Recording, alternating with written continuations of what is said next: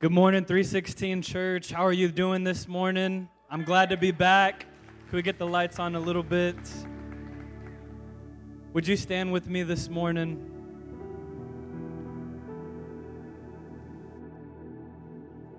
How many of you enjoyed Pastor Randy's 4-week sermon series on For the Good? Pastor Randy, I don't know where you're at, but I'm proud of you. How many of you enjoyed Teen Challenge last week? Amazing stories, amazing testimonies of what God can do. Over the next 4 weeks, we're going to be shifting gears, and we're going to be talking about the good work. How many of you believe that God has called you to do something great in this room? So today I pray that you would hear from the heart of God, that the Holy Spirit would stir your soul. Over these next 4 weeks, we're going to talk about what it means to maybe feel like an ordinary person, but to be used by God to do extraordinary things. So if you're the best of the best already, if you're the brightest in the class, if you're the star athlete, the leader of all, don't be discouraged. God can still use you. It's just that our God, all throughout Scripture, uses ordinary people to do extraordinary things. In fact, I would say that this is the specialty of God. God specializes in using ordinary people. So this message series it's for those of you who believe that you were created for something more, that you were born for a purpose, that you were created by God for something eternal, to do something that matters, to do something that lasts. Over the next 4 weeks, I want you to pray this prayer. God, would you open my heart up to the great thing that you have in store for me? In fact, would you repeat after me right now? Would you say that prayer? God, would you open my heart to what you have in store for me? That might be a scary prayer for some of you. And in fact, if you know what that means, I got to actually issue you a little bit of a warning. When God uses you, many times it comes at a personal cost. How many of you know that? When you step out in faith to do something significant, there will be challenges, there will be struggles, and it's very likely that you will pay a great price, even a much greater price than you could ever imagine. So I must warn you, you'll likely experience pain and rejection and heartache and loneliness and doubt at times. But let me tell you, when you see one life turn to Jesus,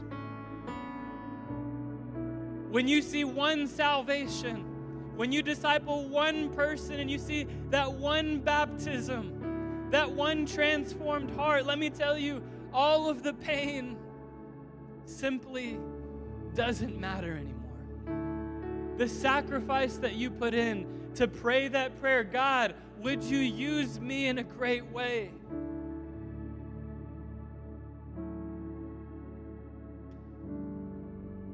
You might feel like it was worth it. You may look like an everyday, ordinary person. You may not feel exceptionally gifted or talented, but you're exactly the type of person that God wants to use. So we're going to study over the next 4 weeks the book of Nehemiah. Nehemiah had a broken heart for his people, and you're going to learn a little bit about him. He looked on his situation, and he looked at it, and he was pained, and he cried, and he wept, and he felt a burden in his heart, and he said, I can't just sit back and do nothing. Somebody's got to do something about this. It might as well be me. So in Nehemiah 2:18 it says, So they began the good work. Somebody say the good work. And that's what this series is based on. Let me read Nehemiah 1 through 4, as we begin the book of Nehemiah. The words of Nehemiah, son of Hakaliah, in the month of Kislev, in the 20th year. So there's background. This is history that we're reading. And Nehemiah is the one writing this. He says, while I was in the city of Susa, Hanani, one of my brothers, came from Judah with some other men. And I questioned them about the Jewish remnant that had survived the exile and also about Jerusalem. So what's Nehemiah doing here? He's asking about his homeland. He's asking about his people. Hey, brother, how are they? How are they doing? What's going on in there? Do you bring good news for me? Something that I can be happy about. And verse 3 says, they said to me, those who survived. How many of you know that's not a good way to start that question? He says, those who survived the exile are back in the province and are in great trouble and disgrace. The wall of Jerusalem is broken down, and its gates have been burned with fire. Verse number 4, when I heard these things, I sat down and wept. Can you imagine hearing those things about your homeland? Hey, how is so-and-so? How is it back home? How's mom? How's dad? How's our cousin doing? How's our aunts and uncle? How are they doing over there? I haven't seen them in a while. Do you bring great news? And then maybe you've been put in that position before. No, things are not going so well. Their gates have been burned by fire. And there's only some survivors, not all of them. This is where the book of Nehemiah begins. Would you pray with me? Lord God, I thank you, Lord, that you are a God who uses ordinary people to do extraordinary things. Lord God, as we dive into this book of Nehemiah, Lord, I pray, Lord God, that you would speak to us. I pray that you would stir our spirits. I pray that you would call us out. I pray, Lord God, for a spirit that empowers us to do things that we can't do alone. So today, Lord God, I pray that each and every one of us would receive our calling, would receive our mission, would receive our purpose, Lord Jesus. And may we honor you in following your will. Let these words be yours and not mine. In your name we pray. And everybody said, amen. You may be seated. So let me give you a little bit more background to this story of Nehemiah. And if you've read the book of Nehemiah, one of the things that you might come to a conclusion is that it is one of the most captivating, it is one of the most inspiring, it is one of the most inspirational and motivating stories in the Bible about an ordinary man doing an extraordinary thing for God. And here's one of my favorite parts, is that Nehemiah, he wasn't a pastor. He wasn't an elder, a priest. He wasn't a prophet. He wasn't a warrior. He wasn't a king. Does anybody know what he was?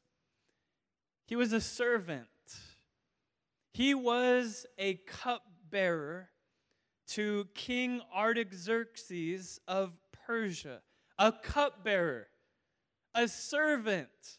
You could see that as like a butler, somebody who does whatever the king wants him to do. But I think that this also shows Nehemiah's character. Because if you're King Artaxerxes and you had a servant, a butler that was there all the time, a cupbearer to bring food and drink to you, that cupbearer, many times they would be overhearing many important conversations, right? Many times this cupbearer, this servant, would actually be somebody who would maybe overhear about where they're going to war, what places are they going to conquer, who is going to prison, who they're keeping their eye on. And one of the things that we can already tell about Nehemiah is that the king had allowed him to be this servant, this cupbearer, which spoke to his integrity, because Nehemiah had to have the utmost integrity and trustworthiness to be chosen by the king. And his job was really important. If anybody knows what a cupbearer does, in those days, many times if people were plotting to kill the king, sometimes what they do is they try to sneak some poison into the food, into the drink of the king. And so guess what Nehemiah was doing before the meal got to the king? Nehemiah was tasting the food. Nehemiah was drinking the drink. And I think that's pretty interesting because Nehemiah literally had to put his life on the line every single meal. That's what a cupbearer does. And some of you are like, man, I would need great insurance with great benefits to get a job like that, because I might not just be out of a job, but I might be out of a life. It's an important role. It's an important role that Nehemiah played.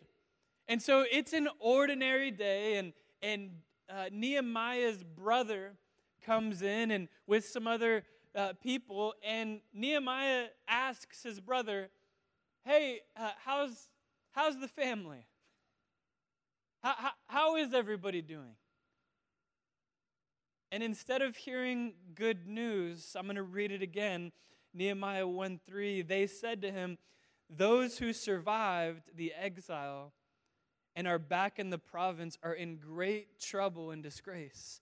The wall of Jerusalem is broken down, and its gates have been burned with fire. So a little bit more history here, since we're going to be spending the next 4 weeks on this topic. Scholars say about 140 years earlier, the Babylonians under King Nebuchadnezzar, they attacked Jerusalem.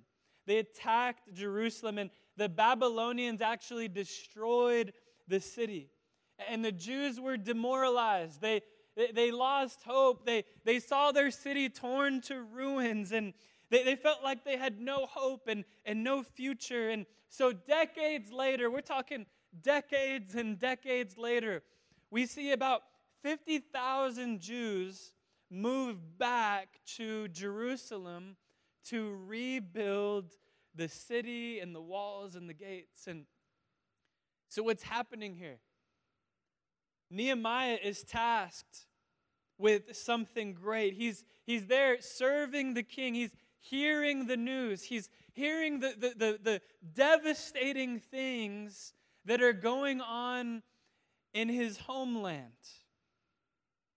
And there's a lot that transpires once he hears this news. How many of you have ever received news where you had a choice? Do I act on it, or do I just let it be? Do I want to get involved in something like this, or am I too busy doing what I'm already doing?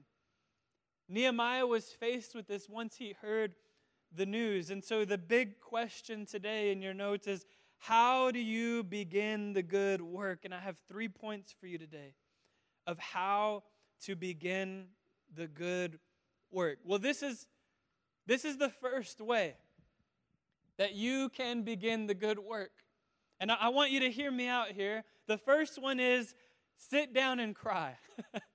Sit down and cry. And you might say, well, Pastor Randall Sean, what are you talking about? I don't cry, right? That's weak. I'm a man. Men don't cry. I'm a strong woman. Strong women don't cry. You might be saying that, and I have a verse for you. It's actually John 11:35. It says, Jesus wept. That's a joke, because Jesus even cried. And I've never thought of Jesus as someone who is weak. But in fact, this is exactly what Nehemiah did in verse 4. he says, "When I heard these things, I sat down and wept." So if Nehemiah wept, and then yes, we have the ultimate example of all time. If Jesus wept, and in fact, this is the story of Lazarus, if you remember. Let's talk about Jesus for a second. He learns that his friend Lazarus has died. And when he learns about that, the first thing that Jesus does is he weeps. And then even a few verses later, after Jesus wept and cried and mourned, in verse 38 of that story, it says, verse 38, Jesus, once more deeply moved, came to the tomb. It was a cave with a stone laid across the entrance. And Jesus said, "Take away the stone." So what happened? Jesus had a burden to do something about that situation. Nehemiah had a burden to do something about that situation. Here's another example, the Good Samaritan. Right, Luke 10:33, but a Samaritan as he traveled came where the man was, and when he saw him, he took pity on him. If you know the story of the Good Samaritan, the first thing that the Samaritan did before he acted is he had pity. He felt sorry for that man. He felt sorry for what was going on. He empathized with that man. He took on the burden. He felt sorry. And by the way, he was deeply moved to do something about it. That's the story of the Good Samaritan. And so the Good Samaritan goes to the man, bandages him up, does a great thing for him, and even paid for a place for that man to stay the night. What an amazing story. Over and over in the Bible, you hear many stories about an empathy of a strong leader. Because I think that the Good Samaritan, in his pity, was stronger than the other two men that walked by. Amen?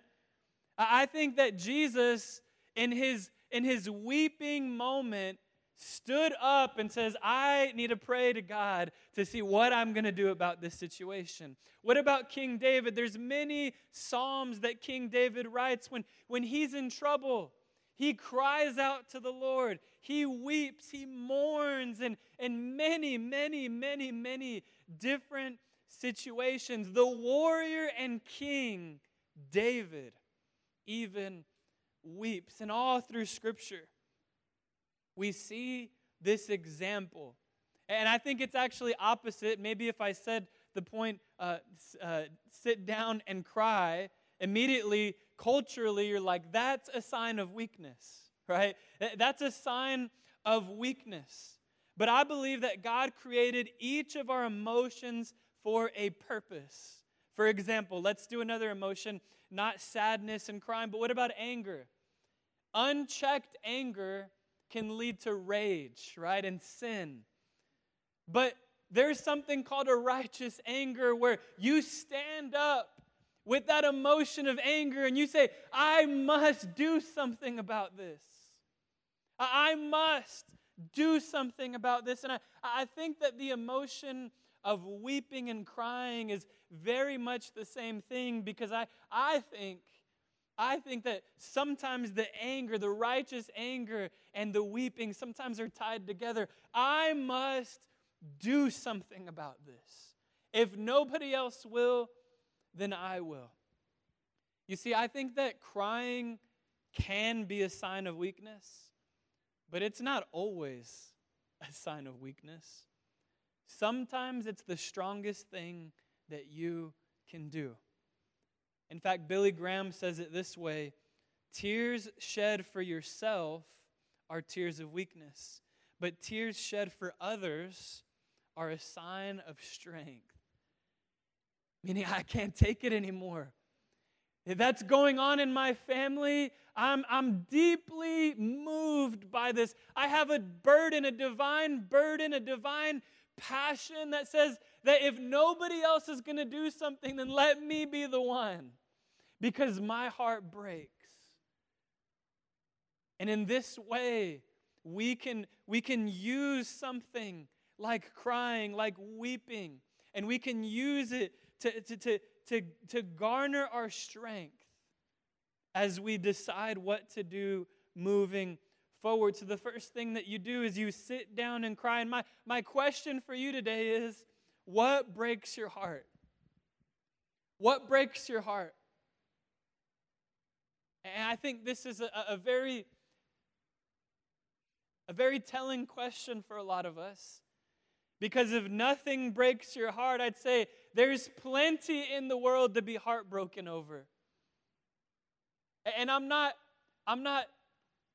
suggesting that you stay heartbroken. I'm not suggesting that you stay in that place. But what I am suggesting is that sometimes the thing that breaks your heart is the calling of God on your life to do something about it. Sometimes what breaks your heart is what makes you stand up. Sometimes what breaks your heart is what moves you forward. Sometimes what breaks your heart is what gives you strength.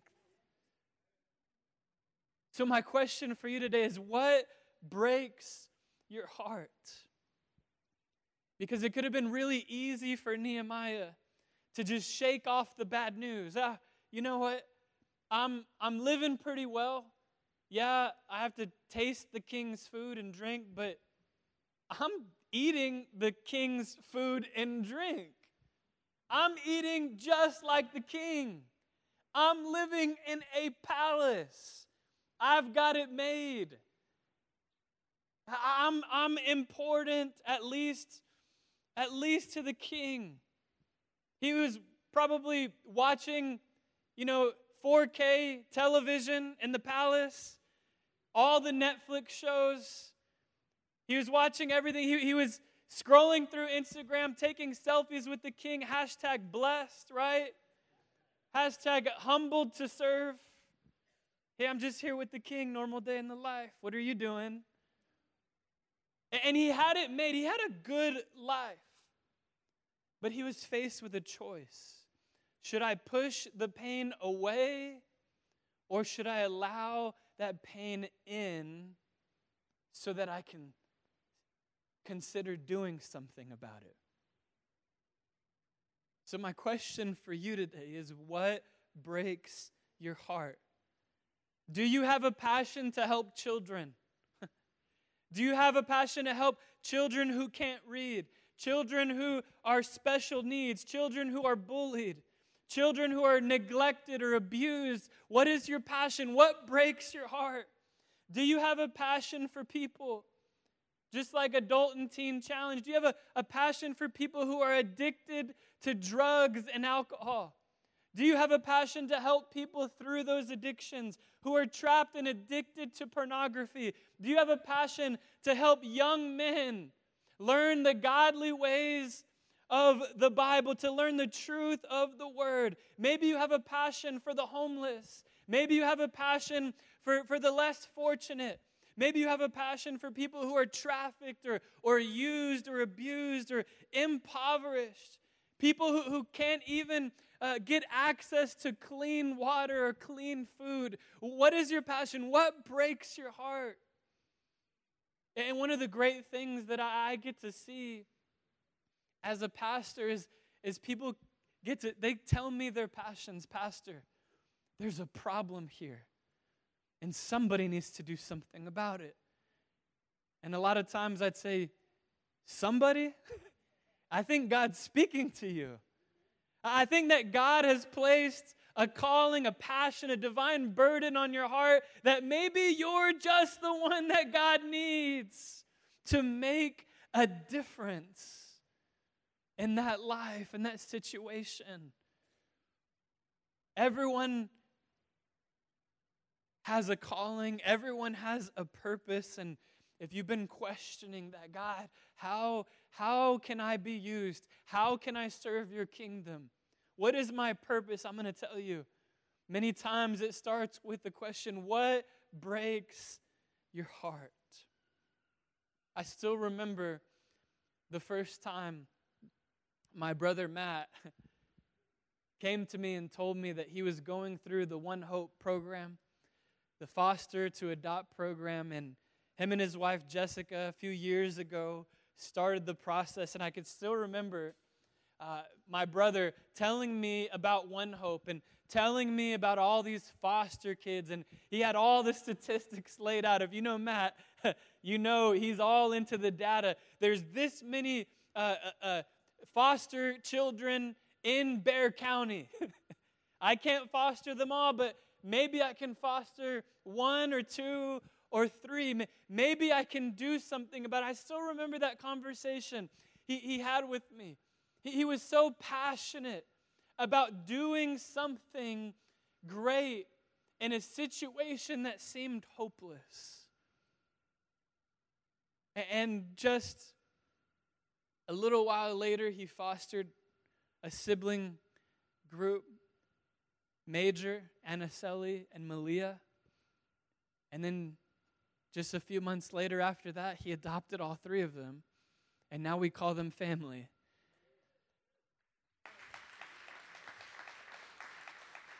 You see, that was what broke their heart. And they did something about it. And you know what? Sometimes, in fact, I had a conversation about this earlier this week with Pastor Doug, actually. Sometimes we think, God, I want you to do something great. I want to be a leader of thousands, of tens of thousands, of millions. God, if you're going to use me, I want to help start a movement. I want to help start a church and a small group. And we think these big things. And by the way, there's nothing wrong with thinking great things. But sometimes the word movement in our culture, sometimes we think that it's some crazy movement. And I'm going to tell you, movement to God is moving someone from where they are to where God wants them to be, one person at a time. You see, the greatest movement of all time in the church of Jesus moved one person at a time. And when you move one person, I believe that there are thousands, tens of thousands, millions of angels rejoicing in heaven. And I'm going to tell you that is incredible.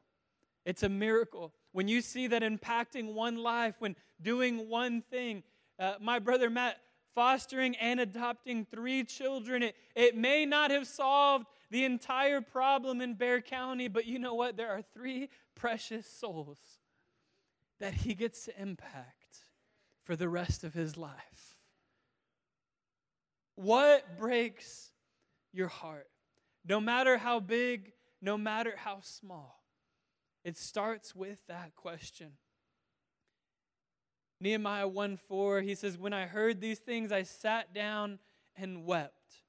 And then right after that, it gives us a clue into number 2. For some days I mourned and fasted and prayed before the God of heaven. Before I go any further, let me give you the life lesson here. Is the bigger the burden, the greater the mission. The bigger the burden, the greater the mission. So right after Nehemiah sat down and wept, it says, for some days I mourned and fasted and prayed before the God of heaven. Now let me ask you a question. You don't have to raise your hand. But when you are brokenhearted about one of these situations, when you're brokenhearted about people going through something, when is the last time we've done something like Nehemiah does where we fast and pray about that situation?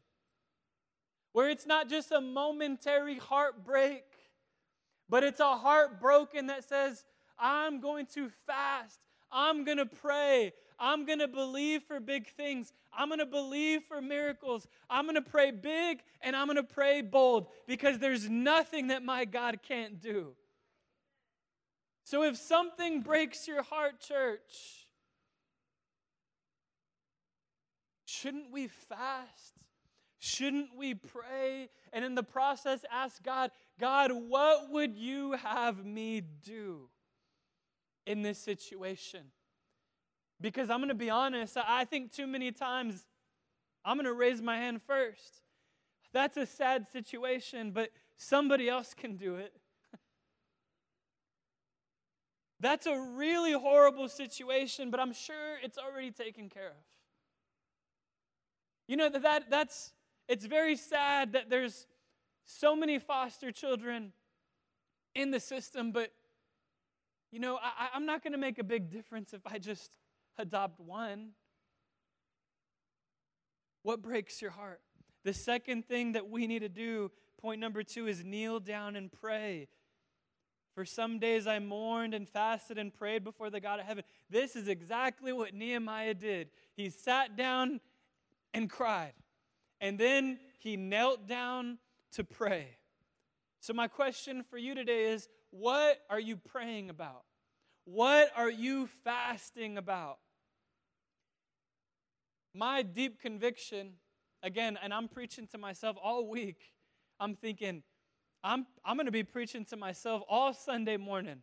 I'm not just preaching to you. But what are you praying about? And I'll add this, what are you fasting about? My deep conviction is that many of the church have stopped fasting.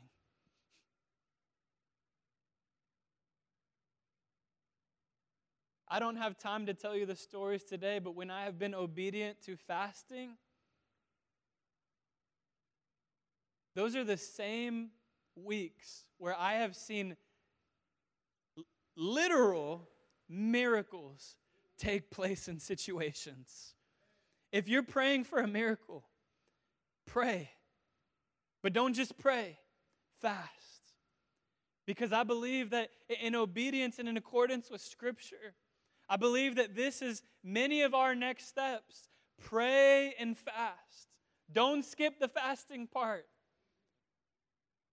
If you're not familiar with fasting, fasting is a spiritual practice where you withhold something, usually in your flesh, you withhold something in your flesh so that your spirit may be strengthened. And many times fasting is food. There's full fasts, there's Daniel fast, you can fast the whole day, you can fast a meal. Can I just give you some advice? You don't have to fast for 40 days, but you can fast for lunch, praying about something. You don't have to fast 21 days, but can you do a day? You don't have to fast that often. You just have to be intentional about it. Now, glory to God. If you're believing so strongly in your heart and praying so hard that God asks you to continue fasting, praise God. Praise God for that. But I think that the reason that many of us don't engage in this spiritual practice is because we think we need to make it a marathon. 21 days or 40 days or nothing. Pray. Fast about that situation. You see, the size of your prayers often determines the size of your God. If you pray small prayers, I'm sorry, but you believe in a small God. If you pray big prayers, big, bold, great prayers, praying for the impossible, then you believe in a big, bold God who does the impossible. Don't be afraid. Big prayers, big God. Small prayers, small God. Now I'm going to tell you, small prayers don't actually change the size of our God. But that might be the way you believe God. That may be what you think God is. You see, all through Scripture, we would see these principles. Elisha prayed that it wouldn't rain. And for 3.5 years, there was no rain. Joshua prayed for more daylight, and God stopped the sun. One prophet prayed for protection, and the enemy right in front of him didn't even recognize him. God made him invisible. The common denominator, they asked for the unthinkable. They asked for the unthinkable. What are you praying for? When was the last time you asked God to do something impossible? When was the last time that you asked God to do something out of the ordinary? You see, maybe, just maybe, one of the reasons why you haven't seen God do great things is because you're praying small prayers. I believe that God is waiting for us to ask Him. He's saying, I dare you to ask me to do the impossible. I dare you to ask me to do the big things. I dare you to pray big and bold prayers. I dare you to do it because I'm a God and nothing can stand against me. I am the King of Kings, the Lord of Lords, the Alpha and the Omega, the beginning and the end, the all-powerful, all-knowing God. And we pray for McDonald's.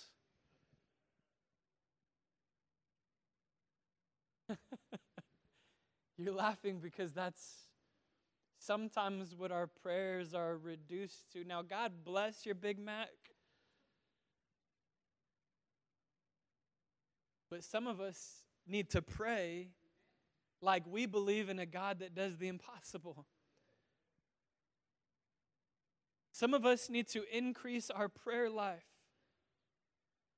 Because I believe that God is going to show you over the next few weeks that how great He is, how big He is, how He can use ordinary people to do extraordinary things. Your dreams may look impossible. The funding may not be there. The people may not be there. The odds may be against you. But God, God always comes through. He's saying, I dare you to ask me to do the impossible. Time may not be on your side. People may not be on your side. Chances may be slim, but I'm still waiting for you to ask me to do a miracle because I will make a way where there seems to be no way.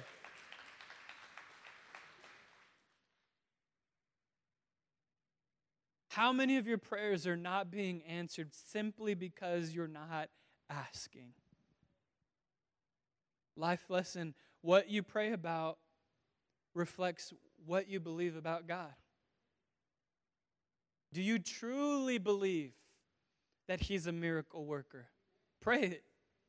Pray it. Believe it. Do you truly believe that He can do the impossible? Then pray it. Fast on it.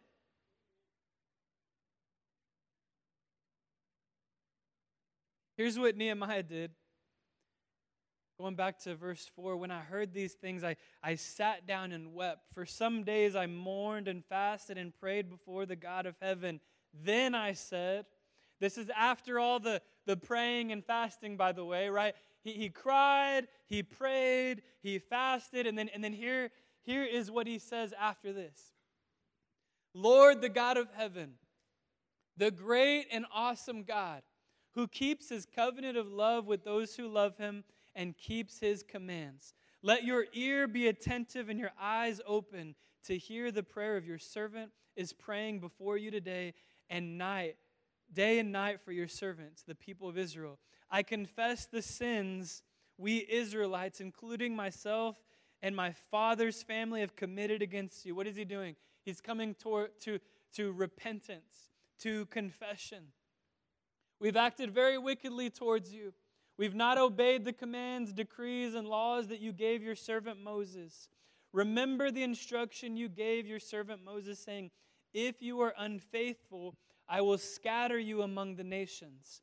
But if you return to me and obey my commands, then even if your exiled people are at the farthest horizon, I will gather them from there and bring them to the place I have chosen as a dwelling for my name. So what is he saying? He's saying that God said, if you turn from me, you're going to be scattered. But if you turn back to me, I'm going to bring you back together. And Nehemiah is praying this prayer saying, God, I remember what you said. And so far it's come to pass. We are scattered, but I see us coming back together. God, do you remember your promise? Verse 10, they are your servants and your people, whom you redeemed by your great strength. Somebody say, your great strength. Not mine, but His. And your mighty hand. Not mine, but His mighty hand. Lord, let your ear be attentive to the prayer of this, your servant, and to the prayer of your servants who delight in the revering your name. Give your servant success today by granting him favor in the presence of this man. I was cupbearer to the king. So let me just break down that last portion for you. At that very last verse, Nehemiah actually prays that he would find favor with the king that he's serving. He says, let me find favor with this man. Let me find favor with this man. So what we find is that he's a cupbearer to the king. He's asking God for favor. So what do you think is going to happen next? Nehemiah is going to go and approach the king and maybe, possibly try to do something about it. And that's where we pick up in chapter 2, which we're going to discuss a little bit more next week. But Nehemiah 2, verses 4 and 5, the king said to me, what is it you want? So now Nehemiah has approached the king. He's prayed about it. He's fasted about it. He's asked God for help and guidance, and he's done all of the work before he approaches the king. And the king says, what is it you want? And Nehemiah answered the king. He says, if it pleases the king, and if your servant has found favor in his sight, let him send me to the city in Judah where my ancestors are buried, so I can rebuild it. Faith.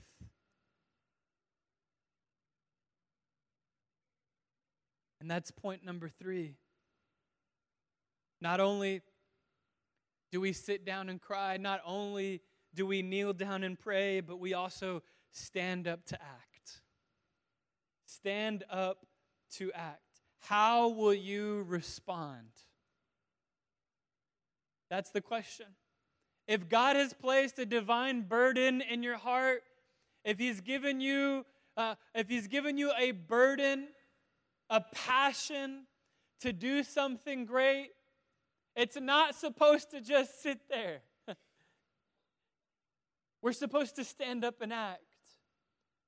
So my question is how will you respond when God has spoken into your life and He's given you something that breaks your heart? How will you respond? And Nehemiah responded to his divine burden by saying, let's rebuild it.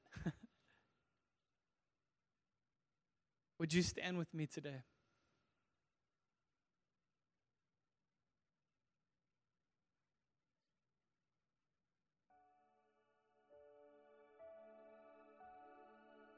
You see, all throughout Scripture, I want you to hear this today.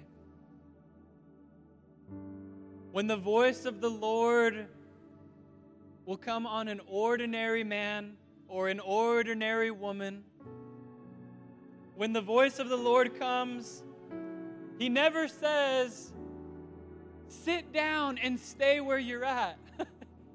Don't move. No, God says, arise and get up. Get out of complacency. Go out of your comfort zone. Leave your boat, Peter.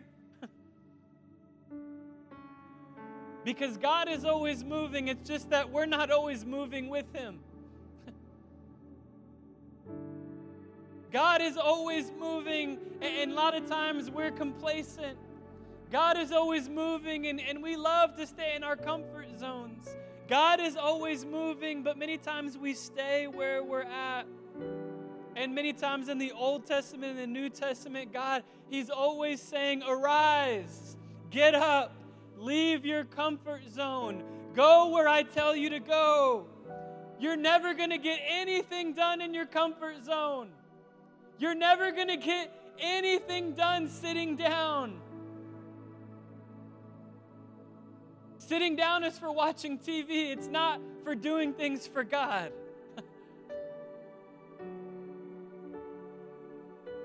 So here's the prophetic word for you here today. For some of you, it's time. God says, arise. It's time. You receive that today. God says, arise. It's time. It's time to go. It's time to walk. It's time to run the race. It's time to fight principalities. It's time to battle laziness. It's time to tear down those strongholds. It's time to comfort the hurting. It's time to be unashamed of the gospel at work. It's time to be the leader that your family needs. It's time to be the praying mother that your children need. It's time to say yes. It's time to say yes. It's time to arise. It's time to move. It's time for the church to say, I can't just sit around and do nothing. Somebody has to do something. It might as well be me. Life lesson: God can turn your tears into your passion into your prayers, and your prayers into action.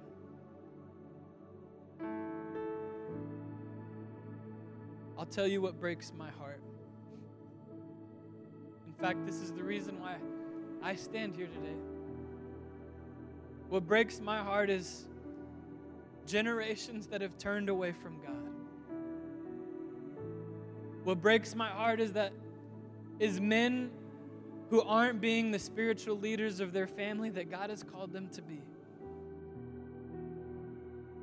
What breaks my heart is women who've stopped praying for their families. Youth that have gone away from the Lord. Young adults that want nothing to do with God. That's what breaks my heart.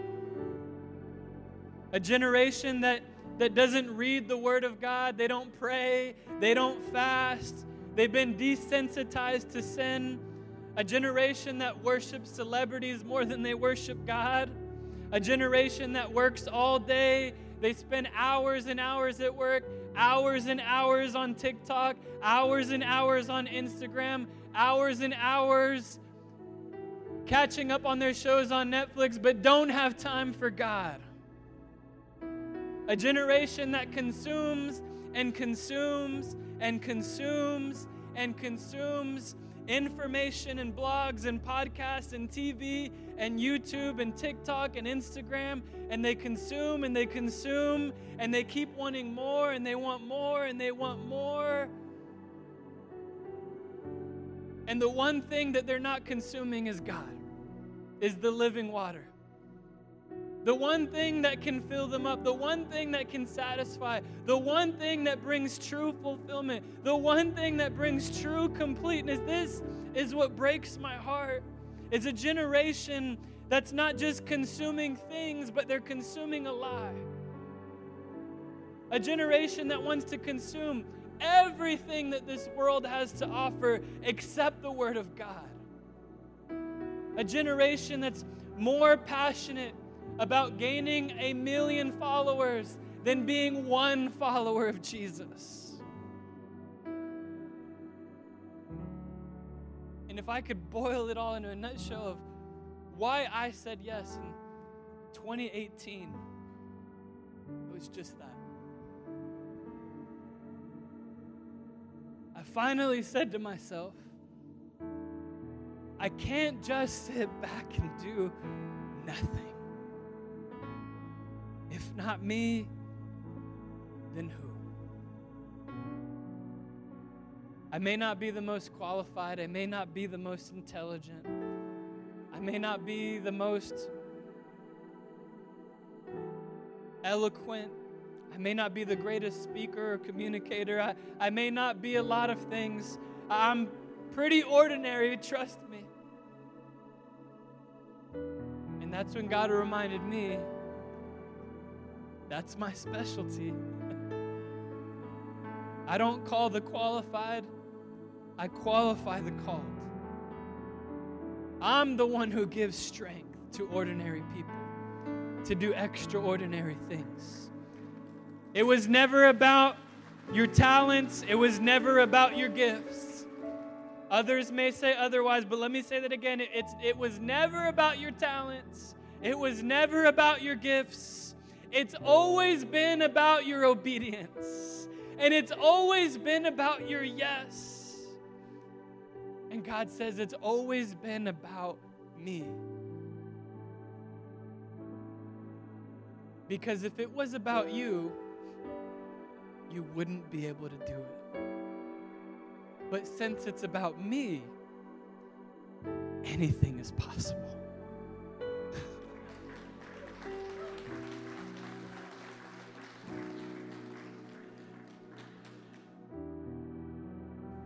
Some of you are at different points in your spiritual walk. Some of you just need to say yes to Jesus for the first time. Some of you have been running. You've been everywhere but here. You've been everywhere but in the presence of God. And some of you want to make a first-time commitment to Jesus today. Some of you want to make a recommitment. And if that's you, I want you to pray this prayer with me. Would you repeat after me, everybody in unison? Dear Lord Jesus, I thank you for your sacrifice on the cross of Calvary. I thank you for rising again on the third day. You are the Messiah. You are the true God. I believe in you, and I accept you as my Lord and Savior. Today, I confess my sins to you. I want a new start. I want to be a new creation. Lord, do your work. From this day forward, I promise to live my life for you. Amen.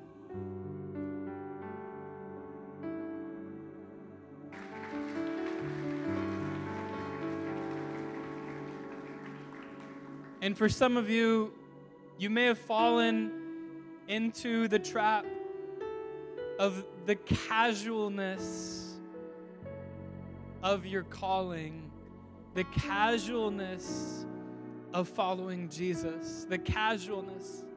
Can I tell you, there's nothing casual about following Jesus. It takes sacrifice. It takes following. It takes leaving your boat, saying yes, taking up your cross daily, and being a follower of Jesus. And if you've been casual about that, today's your opportunity to say yes, to recommit your life, to recommit yourself, to obey the calling of God. And some of you just want to pray about that calling. So for the next few minutes, we're going to open up these altars. And I want you to pray. I want you to pray hard. I want you to pray bold. I want you to pray big. I want you to pray it like you believe it. I want you to pray for the impossible. I want you to seek God today and believe that He's going to do a great work today. So today we're going to open up these altars. My prayer partners will come to my right and to my left, and we're going to worship God and we're going to pray together for the next few moments. Would you join me in prayer? If you need prayer, come visit a prayer partner. We'd love to pray for you.